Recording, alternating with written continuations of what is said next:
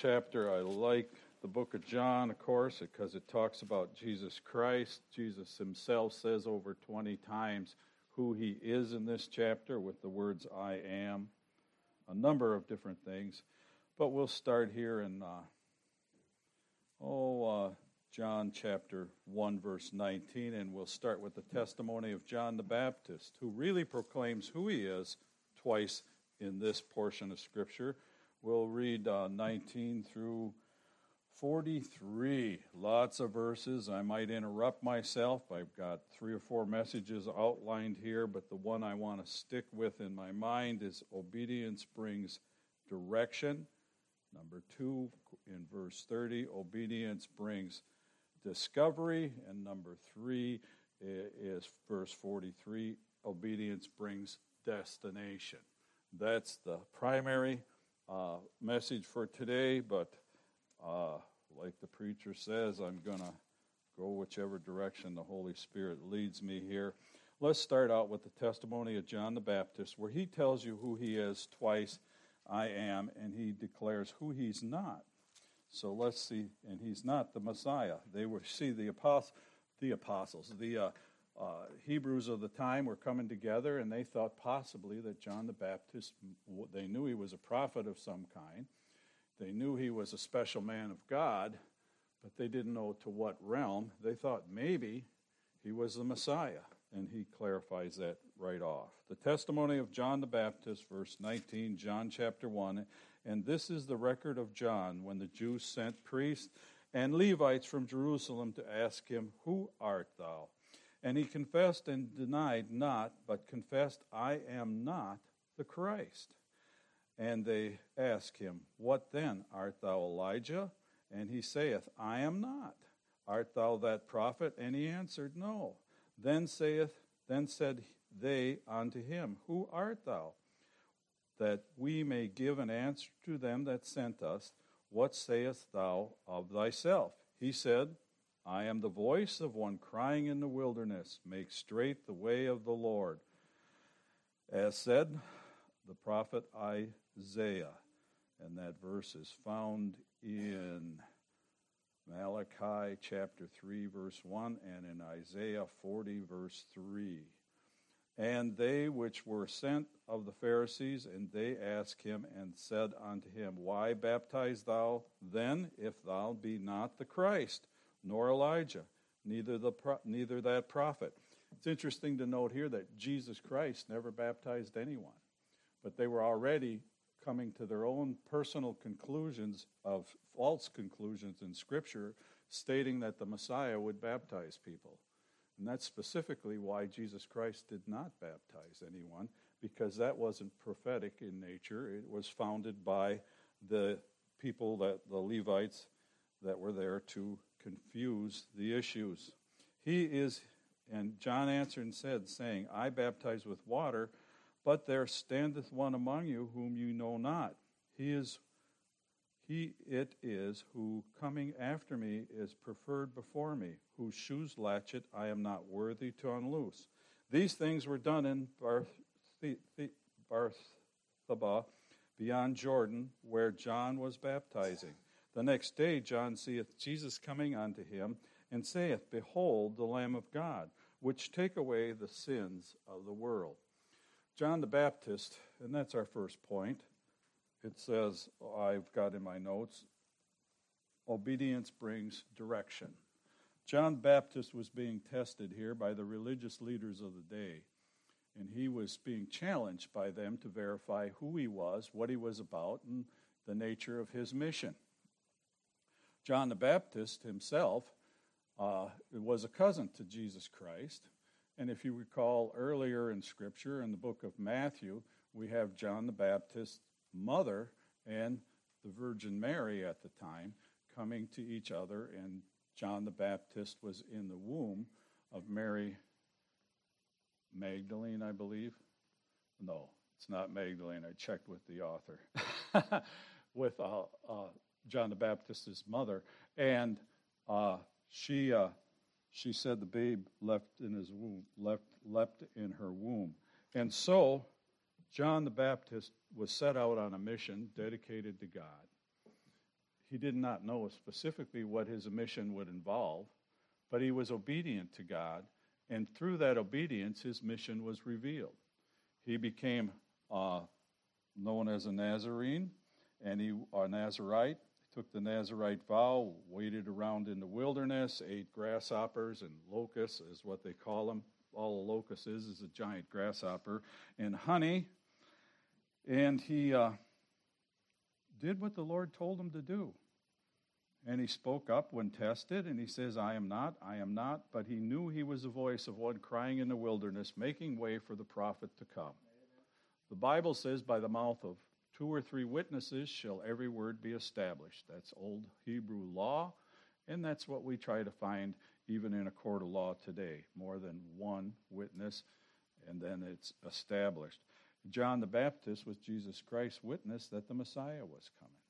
Jesus Christ was his witness, and the Word was his witness that he was the Messiah.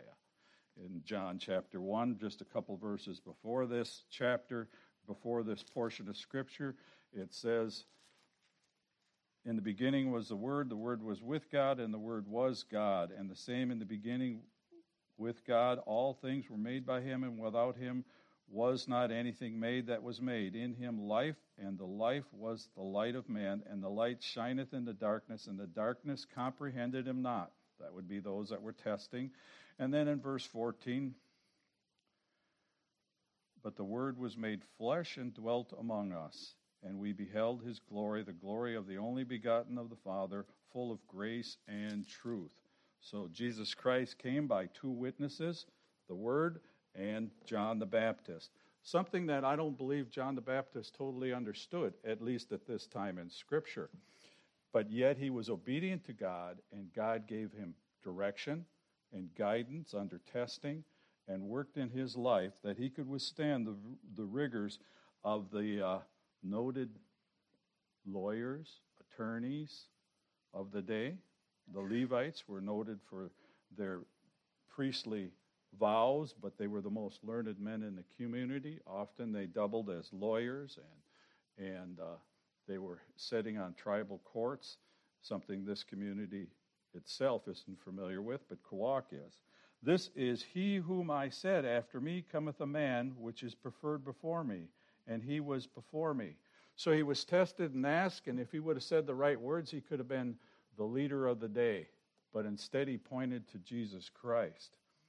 Every one of us have an opportunity to point to Jesus Christ. He took that opportunity, and when he became obedient to God, it brought him discovery.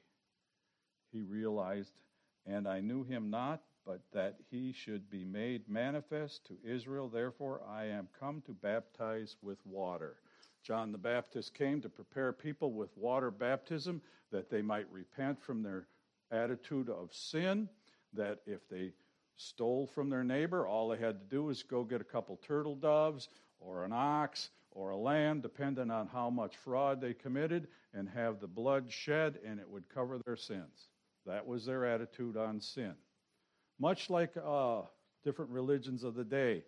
You can think of the one I was raised up in. I came to the point one time where I was a young man standing in front of a candy store, and I says, man, if I take that bubble gum, all I got to do is say 3 Hail Marys and I'll be over it. So I took it. To this day, I remember 3 Hail Marys didn't cover my guilt. I was told that, we had to pay a penalty. John the Baptist was trying to get these people to look to the coming Messiah who would die on the cross for their sins. His blood would cover their sins, and if they accepted that person's death on the cross for their sins, the person that some of these very people that questioned John the Baptist would participate in crucifying, that if they believed that if they trusted Jesus Christ as the Messiah, as their personal Savior, then they would have the right attitude about sin in their life, and they would have the attitude that, hey, I don't sin now because I know I can get away with it. I don't sin now because I'm glad somebody else paid the price for it. Jesus Christ died for me, and that's the reason I'm good today. That's the reason I stand before you today. That's the reason each one of us should worship him today. Whether we understand the whole story in its entirety and its perfection, we probably won't till we get to heaven. All the peculiarities. I was talking to some individuals just before church about how the Holy Spirit is bound up in branches and all kinds of depictions in Scripture. We don't know everything there is to know about God's Word. We never will until we get there, and then it'll take years to figure it out. But we can trust in God's Word. We can trust in the simplicity of the cross. We can trust in the death of the Messiah that came, and we can have our sins removed just by that trust. Not in shedding of blood on our own account, not in penance of our own account, but we can be made righteous through Christ. And we can receive direction in our lives. I don't understand everything in God's Word. I'm sure there's many people who don't. But as I endeavor to be obedient to God's Word, he gives me direction. As I endeavor to look into God's Word, he gives me discovery.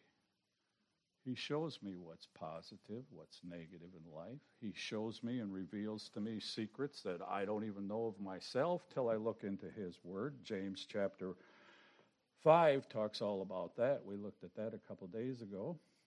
But God's Word, as we endeavor to practice it, study it, become obedient to it, we receive direction. We receive discovery of what God wants us to do. And John bare record saying, I saw the Spirit descending from heaven and I saw him not that, verse 31, and I saw him not, but that he should be made manifest to Israel. Therefore I am come baptizing with water. Now where we picked up, and John bare record saying, I saw the Spirit descending from heaven like a dove, and it bowed on him. Who's him? His cousin, Jesus Christ. And I knew him not, but that he sent me to baptize with water. The same said unto me, upon whom thou shalt see the Spirit descending and remaining on him, the same is he which baptizeth with the Holy Ghost. If you accept Jesus Christ as your personal Savior, you will be baptized with the Holy Ghost. It's not through some rigors of speech. It's not through some accompaniment of something you do or come to some kind of a goal you obtain, such as speaking in tongues. It comes to you at the Holy Spirit, not it. The Holy Spirit comes to you at salvation. And he dwells in your heart, and he intercedes on your behalf. And he helps you to discern sin, and he helps you to repent from different things.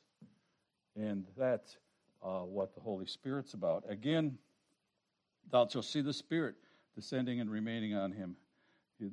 God the Father told John the Baptist that he would be able to identify the Messiah by the Holy Spirit.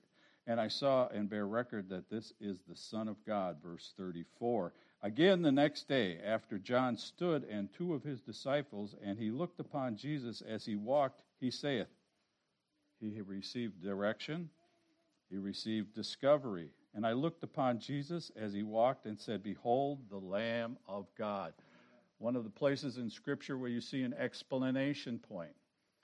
He didn't just say, behold, the Lamb of God. He said, behold, the Lamb of God. He was impressed. He was enlightened. His spiritual conscience was taken care of. His discernment was recognized. His questions were answered. You have some holy men, supposedly holy men, come to you and ask you what you're all about. You do a lot of self-examination. President of the United States proclaims somebody as a white terrorist. There's a lot of examination. I seen the film of that poor little boy, and a little boy is what he was, 17 years old. Hear the verdict, break down in tears, just collapse there in the courtroom as they said, not guilty 4 times. He was relieved of that. But the self-examination, the doubt that comes upon you. That's why you see later in Scripture John the Baptist actually having some doubt. You know, there's nothing wrong with doubting sometimes your position with Christ. There's not anything wrong with having doubts about your spirituality. The Bible is clear about that. If you stay in His Word, He will give you the answers to those doubts. He will relieve you of those circumstances and those problems. But every one of us are subject to doubt in our lives. Every one of us are subject to depression in our lives. John the Baptist is evidence of that, because later on in Scripture, he sends some men while he's suffering in prison, waiting to get his head cut off, and he asks him, "Are you the Messiah?" Almost contradicting to what he is now, what he's saying now.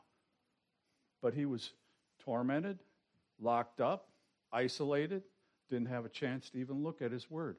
God knows that if you stray from His Word, if you don't fellowship with His kind, if you don't practice His Word to the best of your ability, you're going to backslide. Backsliding is a term from Scripture. You're going to fall back in your spiritual walk. You might fall down.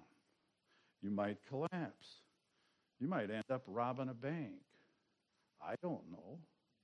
But if you stay steadfast in His Word and strive to the best of your ability, and I'm not prescribing a great big thing that you have to accomplish other than maybe getting up on Sunday morning and going to church, other than cracking open God's Word through the week and looking at Scripture. You will have the answers to life's problems. It's all there in the book. It's all there in the book. And so, you'll get direction, and you'll get discovery. Again, the next day, we're down to verse, "Then Jesus turned and saw them following, and saith unto them, What seek ye?" He's got John the Baptist's 2 disciples there in verse 37, heard him speak, and they followed Jesus. "And Jesus turned and saw them following, and saith unto them, What seek ye? They said unto him, Rabbi," which is to say, being interpreted, Master, "where dwellest thou?" In those days, it's sort of like here in Alaska, you don't go to anybody's house much. Very personal place. People live in very personal ways. It's a little bit like in downtown Chicago. You ask somebody where they live, if they give you even the direction in which they live, you know a lot about them. And so they wanted to know all about Jesus. They took the spiritual leader, the true spiritual leader of the day, John the Baptist, who received more authority when they questioned his authority than he lost any authority, because he kept right with God, and he didn't deny Christ, and he upheld Christ, and he told them twice that he wasn't the Christ. Then Jesus turned and saw them following him, and said, Why seek ye? They said unto him, Rabbi, which say, being interpreted, Master, where dwellest thou? And he said unto them, Come and see. They came and saw where he dwelt. We see the assistants to John the Baptist of the time, which became saints, which became apostles later, that they had to trust their spiritual leadership, the spiritual leadership of one they knew. They had to trust God's word and what was revealed to them by spiritual leadership, and they had to come to their own conclusions about who to follow. And that was all obtained by their examination of Scripture and their obedience to what the Word said. They came and saw where he dwelt and abode with him that day, for it was about the 10th hour. One of the two which had heard John speak and followed him was Andrew, Simon Peter's brother. He first findeth his own brother Simon, and said unto him, We have found the Messiah, which is being interpreted the Christ. He had his spiritual bell rung. He knew where he was going when he died. He accepted the Messiah as his Savior. And what's the first thing he done? He went and witnessed to his brother. One of the points of this message, and this is where I usually jump off in another portion of Scripture, Andrew was actually the first soul winner we see of the apostles. He went and found someone he loved, verse 135, in this portion of Scripture, chapter 1, verse 35. He went and found his brother. Right here we see, and he first findeth his own brother Simon, Verse 41 is where we finish. And said unto him, we have found the Messiah, which is being interpreted as a Christ. Then he went and found someone else as a friend, and that's in chapter 6, verse 8, and that's the boy with fishes. Then he found someone he didn't know, and those were strangers in chapter 12, verse 20. And he found all three of those individuals. The last group was a group of Gentiles in Scripture in chapter 12, verse 20, of men that did not know Christ, but he sent them to Christ. So we have an example of 3 times in Scripture where Andrew leads someone else to Christ. First he takes his brother, then he takes the boy with 2 fishes in chapter 6, then he takes some Gentiles he did not know. And that involves, Christ asks 3 things from each one of us. He asks us to be saved. He asks us for service. And he asks us for sacrifice. It's one thing to ask a young child with some fish to come and see the Savior, but it's another thing to ask 4 or 5 complete strangers to come and see the Savior. It's an embarrassment sometimes because they're not always as cooperative as a young child. But he took and did all 3. That's not the message. The message is being obedient to God's word, and things are revealed unto him. He first findeth his own brother. Then he brought to him Jesus, and then when Jesus, I'm in verse 42, and when Jesus beheld him, he said, Thou art Simon, the son of Jonah. Thou shalt be called Cephas, which is by interpretation a stone. So both he and his brother got to know Jesus Christ. And he received a new name written down in glory, and that name is Cephas. What's your name written in glory? What's your name? If you've accepted Christ as your personal Savior, you've got a name written in glory. And here's an example of such. He reveals his new name. The day following, Jesus would go forth into Galilee and findeth Philip and said unto him, Follow me. Now we see 3 people that have come to obedience to Jesus Christ. We see 3 people that have sought out the Savior. We see 3 people that have found direction, discovery, and a destination. That last part in my Bible, I got written in yellow, follow me. You know, if you ask God, and if you sincerely followed after him to the best of your ability, you know where you're going. Once you've accepted Jesus Christ as your Savior, and the Holy Spirit comes and dwells within you, you have that intercessor. You have 2 intercessors, actually, and I'm trying not to give away one of my favorite jokes, but you have 2 intercessors on your behalf, the Holy Spirit and Jesus Christ. And those 2 intercessors are going to procure, and they've managed to save your destination in eternity. Where's your destination today? Have you accepted Jesus Christ as your personal Savior? Have you trusted in God's Word for direction? Have you received the discovery of what the world's all about when you examine God's Word? Let's all stand. Mrs. Anania, would you play? The Lord's great. He promises us all kinds of things. Now, I've used and hit on salvation, but he gives us direction in everything we should do.